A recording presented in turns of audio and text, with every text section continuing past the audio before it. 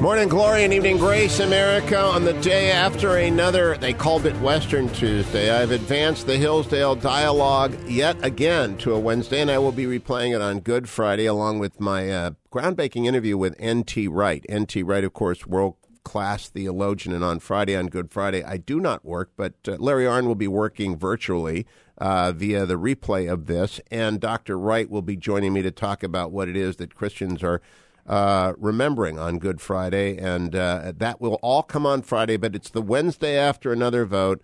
So Dr. Arnn in his Geneva castle in Switzerland, I look across it from him on Lake Lucerne, and we talk to each other as the two last people in Switzerland. Dr. Arnn, how are you? Well, how are you, Hugh? I'm good. I'm confused. I'm very confused. Yeah. Well, there's a pattern now, isn't there? I mean, I looked at the Real Clear Politics averages today, and Trump is about 40%, and Cruz gets the lion's share of the rest, and Kasich gets 10 or something like that, if I remember right. And so you have a front runner, and you have some primaries coming up that supports him, and I think Trump needs a sweep in California to get to the minimum to get past the threshold. And so, will he get that or not? And California divides its primary, right? It's not a winner-take-all state. So the point is, we may go there with somebody with a majority. And in that case, that person will be nominated.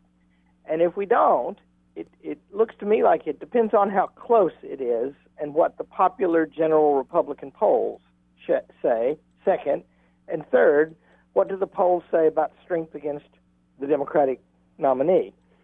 And so the delegates will be thinking about those three things. And there's not much pattern in modern times for this. And so who knows what's going to happen. Now, I talked this morning with an old friend of yours, Steve Pontel, and we were talking about the fact that a lot of Californians have scattered all over the country now, including Mike Morrell and Larry Arnn and Hugh Hewitt. We're all over the place. But we were all the property rights gang back in the 80s gathered together. Now we're blown to the wind, and you're up there at the Lantern of the North, Hillsdale College. And California ain't what it once was when it came to politics. It's a completely different place. Because I think your assessment is completely right.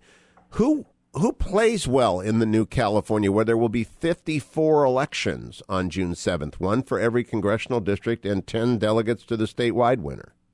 That's right. And, you know, this race, by the way, has been extremely revealing, and I still repeat, exciting and invigorating, because I think there have been several candidates in it who've been better than the standard we've had since Reagan, and I like them all. But the world is really different. So one of Reagan's strengths, running in '76 against Ford, which he narrowly lost at the convention, is that he was going to bring California with him, and California was, you know, a leaning Republican state into the 1980s, past the 1980s even. And now California, you don't expect anybody's going to carry that thing on the Republican ticket. So the electoral map has changed in ways that are negative. And in addition, you know, the country has changed, and this change in the electoral map is a reflection of that. And so the candidates, I've been watching them in the last 10 days. The Republican candidates are adjusting, and mostly they're adjusting to Trump, and Trump's success is a key to the changes in the electorate. Trump is getting back what used to be called Reagan Democrats, and they've been lost for a long time. And if you just watch Ted Cruz's speeches in the last 2 weeks, they sound more like Trump talking to those people. And I think that's a learning experience for the Republican Party, and I'm glad it's happening. And of course, Ted Cruz is quick as a cat, and he won't fail to learn things that are revealed in events. So it's you know, the Republican Party may just have some terrible experience this year. It's possible with so much up in the air, But on the other hand, there's a lot of healthy developments, it looks to me like, too. Now, I caveat, I'm not endorsing anyone, and I keep saying this. I was on MSNBC last night, and I refuse to endorse anyone, but I do predict what's going to happen. And I saw Jeb Bush endorse Ted Cruz this morning on Wednesday. Yeah. I have not yet seen Governor Scott Walker act or Marco Rubio act, but Jeb Bush is a signal. It's a signal that the establishment can make peace with an outsider if his name is Cruz, but they can't make peace with an outsider whose name is Trump. Does such a signal matter in places like Wisconsin, where on April the 5th, the critical primary in this entire election is going to be held? Interesting you say that. I'll have to explain that. But the answer is Scott Walker would be a big name to conjure with there, of course. And, I can now endorse the ones who are not running anymore. I was all over Scott Walker at the beginning. I thought he'd be a great candidate. Yep. And he is a great governor, right? And so yeah, that would matter. And see, just remember, Trump is the elephant in the room. And if he weren't in the room, a lot of this, Jeb Bush wouldn't have endorsed Ted Cruz except for Donald Trump. Correct. And so Donald Trump is, leading Ted Cruz and may deny him the nomination, but he's been good for him in very powerful ways so far too. There is a working out in the Republican Party. Donald Trump on Monday sat down with the Washington Post editorial board, or maybe it was Tuesday, before the Brussels attack, and questioned NATO's enduring ability to continue absent additional contributions from NATO members. And that sent a shudder through some of the never Trump crowd with whom I'm in constant correspondence. And I'm not a never Trump person. I've always said I'll support the nominee of the party. But some of those who were with me in that camp shook because they're Atlanticists. They believe deeply in NATO. Did that bother you, Dr. Arnn? Yeah, well, things that Trump says about foreign policy sometimes bother me and sometimes please me, and they sometimes please me very much. That bothers me because, Trump's running for president, and he just gave a big prepared speech, by the way, to the America-Israel Political Action Committee, one of the biggest Jewish groups. And I watched it this afternoon on YouTube, and it's a set piece. He read from a teleprompter. It's very natural still. He doesn't look like he's reading from a teleprompter. I just read that he did. And he got a big response. And what he said about Israel, he made the AIPAC, they apologized to Obama because he was critical of Obama, but he made good comfort with Israel. About NATO, you'd be subtle about that, right? They have a lot of problems over there. I mean, gracious sakes, there's some danger that they're simply going to be overwhelmed by this terrorist threat because there's so many that one reads over and over, even sometimes now from public officials, that there are too many potential terrorists for them to track. That's what Thomas Jocelyn wrote in the Weekly Standard yesterday. I read from him. He's a very fine analyst. Thomas Jocelyn writes that the Amaq news agency, a propaganda arm of the Islamic State, has claimed responsibility for today's attack in Brussels. He wrote this on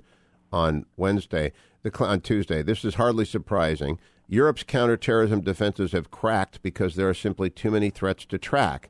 An unnamed Belgian counterterrorism official made a similar point during a recent interview with BuzzFeed News. Citing this official, BuzzFeed reported that, quote, virtually every police detective and military intelligence official in Belgium was focused on the international jihadi investigations. Now, aside from that being a boon for car thieves and shoplifters, that is a very ominous development. Yeah, it is. And they have declining populations in several of those European countries, and that makes a cause for immigration. And this whole thing, and so they got a lot of immigration and a lot of people coming in are potential dangers and now actual dangers, and they're fighting for the home front. And, of course, they're going to have to do more, right? I mean, there's no government, surely one says, there's no government that will not respond when its citizens are in peril on their own streets. And this is given rise because your immigration is a furious debate in the United States, very much in Europe too. And, in June there's a vote in Britain about leaving the EU, and these terror attacks are an element in the debate about that and will be a factor in the vote. When we come back from break, we're going to talk about that and Donald Trump's announcement of his national security team, as well as his path forward, if there is one, where it goes, and about John Kasich. Don't go anywhere, America. It's the Hugh Hewitt Show. 21 minutes after the hour, America. It's the Hillsdale Dialogue. A couple of days early. It will repeat on Friday. My guest is Dr. Larry Arnn, president of Hillsdale College. Everything that Hillsdale offers, and you need it all, is available at hillsdale.com. You can read all of our dialogues dating back 4 years, or listen to them if you're a binge listener. You can go between House of Cards and the Hillsdale Dialogues with Dr. Arnn and Hugh Hewitt at hughforhillsdale.com. Dr. Arnn, we went to break. We're talking about Donald Trump announcing his team of foreign policy advisors. They are led by Alabama Senator Jeff Sessions, a good man. They consist of counterterrorism expert Walid Faris, who's a very smart guy, energy consultant George Papadopoulos, who I do not know, former Defense Department Inspector General Joe Schmitz, whom I do not know, managing partner of Global Energy Capital Carter Page, whom I do not know, and former Lieutenant General Keith Kellogg, who is well known and a very serious man, as one gets to be when you get 3 stars in the Pentagon. Nevertheless, it isn't the 150 national security experts who sent a Never Trump letter 2 weeks ago. Has Donald Trump done enough to allay traditional internationalist Republicans and interventionists of both the George H.W. type and the George W. type as to his credibility in this area? No, and I don't even think he aims to do that. I think, because remember, Donald Trump is strongly critical of every predecessor in memory that he's got, maybe every predecessor ever, except for Ronald Reagan and Abraham Lincoln. So this is a purpose to cut ties with some of that stuff. And the Middle East policy that has driven, American politics and foreign policy, not quite since the collapse of the Soviet Union, but it's become a major factor. And Trump wants a different approach. And the approach he wants, and, I said that there's some things about him that I like. Something I claim to have learned from Winston Churchill is that Churchill was always looking for the cheapest and fastest possible way to win the wars. And Churchill, led in those 2 big world wars that were so costly and diminished his country greatly.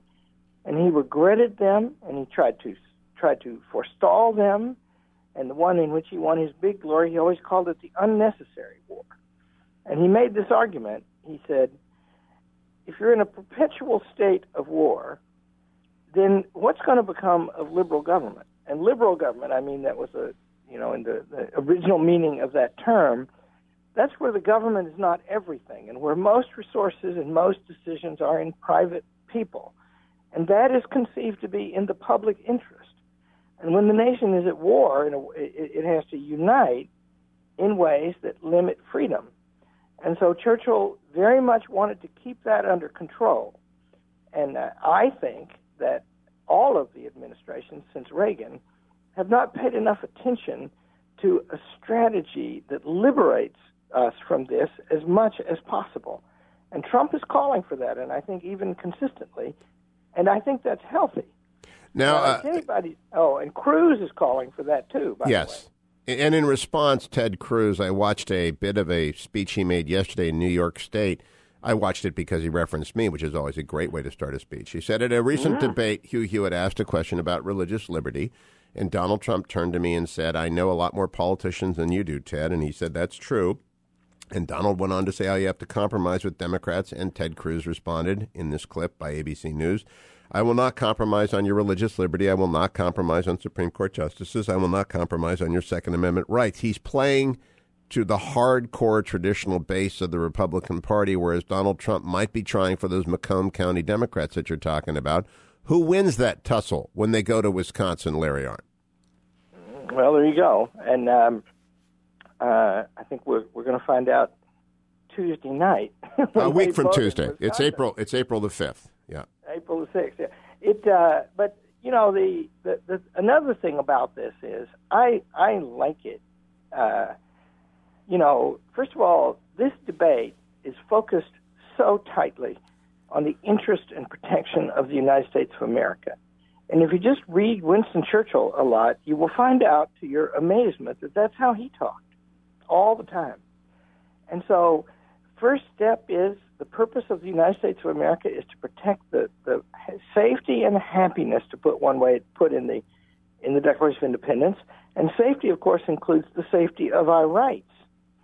And so we need to live in a society where the public sector is not everything. And so I like it that they're both talking about this, and those two, it's down to them. We'll talk about Kasich too. Those two are better at that than I have seen in recent years. And they are, Trump, for example, George W. Bush in the debate in 2000 with Al Gore in one of the debates said, we're not going into nation building. We're just not going to do that. And we ended up doing that. And all six of the guys who were remaining a month or 6 weeks ago when they had a debate before whoever it was got out, they all said that they weren't going to be doing that. But Trump was the one who was believed, I think, because he said it so intensely. He even repeated, and I don't think this is true, and I regret that he said it, but it was effective, that Bush lied about the weapons of mass destruction in Iraq. I don't think Bush did that. I even think it's now known where that prediction went wrong. But never mind, Trump seems like the guy who really means it. And Cruz also seems like a guy who means it, and that's why he's hanging on.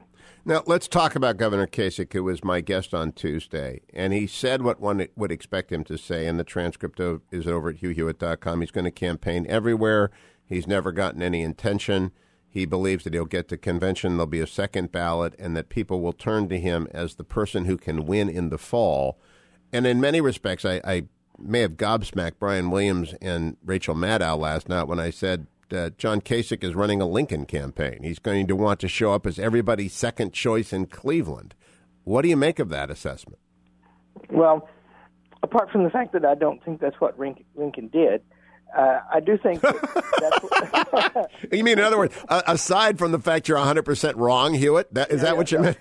I think that Kasich is it only in the CNN debate, the civil one where you were. Kasich said, it wasn't followed up very much, and I wish it had been. In the case of a divided convention, you may have brought this up. I don't remember because you do bring it up all the time. And Kasich responded, that's where we are right now, he said. And so that means that's what Kasich is going to do. And Kasich is shrewd. He's a very capable guy, right? And so he's done some things that are dramatic lately that I don't understand, including within 100 days a legalization bill for all the currently illegal undocumented people in the United States. He said he would do that, right? And that just came out of nowhere. And it distinguished him from the others. That may have been the reasoning behind it. Undercuts the idea he's running for vice president. I think, he's thinking it's a brawl. Who knows what they'll do? I think he's going to stare down Ted Cruz and say, I'm going with Trump unless I'm the head of the ticket. That's what I think he's going to do. We'll talk about that after the break. Dr. Larry Arnn from Hillsdale College. All of Hillsdale's many wonderful offerings are for free. They're available at hughforhillsdale.com for these Hillsdale dialogues. All of the online courses are at hillsdale.com, including the free online speech digest Imprimis, which will be sent to your home monthly if you just sign up for it. I'll be right back with Dr. Arnn. Stay tuned. 34 minutes after the hour, America, it's Hugh Hewitt. Time to talk about electability with Dr. Larry Arnn on the day after Super Tuesday. It's Wednesday. They called it Western Tuesday when Utah and Arizona voted. And it will replay on Friday on Good Friday. And I want to begin with this unusual fact. Ted Cruz won, I believe, 64% of the Utah vote. Now, 7 out of 10 votes in Utah are LDS, Church of Jesus Christ of Latter-day Saints. You've got some of them up at Hillsdale College. You know who they are and what they value, and one of the things they value is propriety. They do not care much for vulgarity. They simply do not care for a great deal of things that Donald Trump has sometimes been associated with. Donald Trump puts Utah in play for Hillary Clinton. At what point does electability enter into the calculation of the Republican delegates, Larry Arnn? Well, if you think about the historic the history of political parties in America. It's a very so much about American government is planned and thought through and debated and set in place deliberately. Political parties are not. And so, and the founders who decried them, made no provision for them in the Constitution, formed them immediately and began to hammer each other. And just like today, by the way, at least as intensely as today. So what are they for? I think they're for two things. I think they're for advancing a set of ideas and policies to go with them. A part of the citizen body joins together to do that. And the first step is the ideas, but the second step is win elections, right? So those two things are going to be debated at the convention, and winning an election they're both necessary, right? It's no good, no use having the party just to do whatever, because you'll be satisfied with any outcome, right? But it's also no use to push your ideas unless you're trying to win, and you got to win elections. So they're going to be looking at that. And right now, in the general election polls, which are early and don't mean much and are very fluid, you have to put those caveats in, Trump is polling the worst of them, of the ones remaining. And Kasich, maybe the last time I looked, a little better than Cruz. Yes, he is. So you could pick. That'll be a strong argument for Kasich if that persists when the convention comes around in Cleveland. But it's also true that you can also begin to get a sense of what each of them would have to do to win. Kasich, I think, is the more conventional candidate. He could win because people are sick of all this. That's one theme that's broken out in this election big time. Very large numbers of people are sick of all this, right? Then Cruz could win because I think he went with a strategy in the beginning. He said he did anyway. That we just haven't had the courage to stand up consistently for the thing Reagan was for. And if we did do that, we could win. And I myself doubt that that's true, and I don't know whether Ted really believed that or not. I just have heard him say it. But because let's just look at the electoral map, it's just much more difficult than it was in the 80s. And the people's relationship to the government is altered in various ways. So what Cruz has to do is hold all of the elements of the traditional Republican vote. He's got to get them out better than before. And he's got to break through, just as Trump does, with the Reagan Democrats. And he's talking like that, right? He has to persuade them that former Secretary of State Clinton is a dreadful candidate, which is not a hard sell. Yeah. Yeah, and I think not. And, she'll be greeted with sunshine when she's nominated, although she may well be greeted with an arrest warrant somewhere down the line, which is not the funniest thing to happen in a day. But yeah, she'll have a lot of strength, but I don't think she's a great candidate. And 8 years of this, isn't that? Just look at the numbers who are turning out for the Democrat versus the Republican primary. There's just a lot more energy in the Republican primary, as there was much more energy when Obama was nominated. And look at Brussels yesterday, and I brought this up yesterday. Hillary Clinton is the architect of Libya, which is the surrogate state for ISIS now. It's their colony in the way that the Greeks used to go off and plant colonies, that ISIS has now planted a colony in Libya, and it's growing stronger, and that's Hillary Clinton's colony. Does that matter in a general election? Well, especially because of these two guys, if it's one of them two, I don't know what Kasich would do, although Kasich is a very salty guy. Yes. He's got plenty of spit. But I don't think that there's anything about her that is subject to attack that will fail to be attacked. I think that these guys are going to go after her hard. And I think so. Let me tell you an interesting thing I noticed. Hold it till after the break. Hold it till after the break. I'll be right back with Dr. Larry Arnn. He's noticed an interesting thing, so he must have been out of Michigan. Don't go anywhere, America. Dr. Larry Arnn of Hillsdale College We'll be right back. 44 minutes after the hour, America. It's Hugh Hewitt with Dr. Larry Arnn, president of Hillsdale College, the Lantern of the North. And he promised us before we went to break that he'd noticed an interesting thing, and that means he must have been outside of the Wolverine state. What was it that you noticed, Dr. Arnn? Yeah, it was the decrepitude of Ohio. It was Bill Clinton. First of all, Obama approval ratings are above 50% right now. Correct. A little bit. And that's interesting, right? He just looks better compared to all these guys scuffling at each other, I think, maybe. Whatever the cause of it, he is. But Bill Clinton gave a speech last week in which he said, we have to get rid of these terrible last 8 years. Yep. And the Bush years, too, right? So it was intentional. It was not a misstatement. No. He developed the point. And, I think that those two, the Clintons, have a political partnership, right? I think they've worked together for a long time, and they do that very well. I think she's taken out a ground in opposition to Obama. And it's notorious they don't like each other. And, friends of mine have thought Obama's going to let her be prosecuted. And I don't believe that for a minute. I think politicians are like nations, right? They have allies more than friends.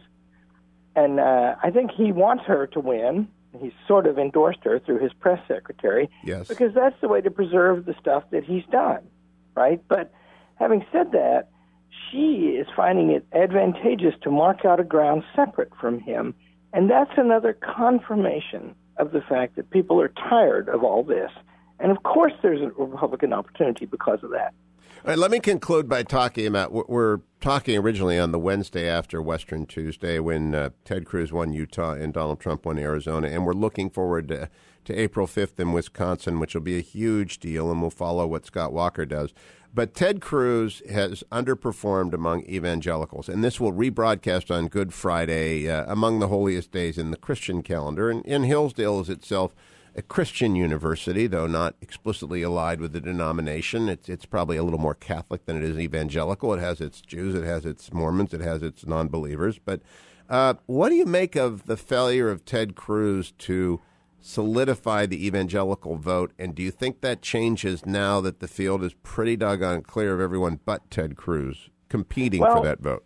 Ralph Reed wrote an interesting article about that, I think in the Wall Street Journal. Ralph Reed is was the head of the Christian Coalition for a long time, and very smart guy. And he said, it's kind of overplayed how they vote, because they vote on a lot of other reasons than just their faith.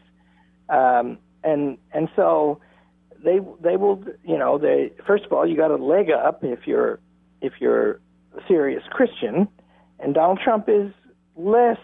Obviously, he professes his Christian faith, by the way, and I'm not the one to question that. Yep.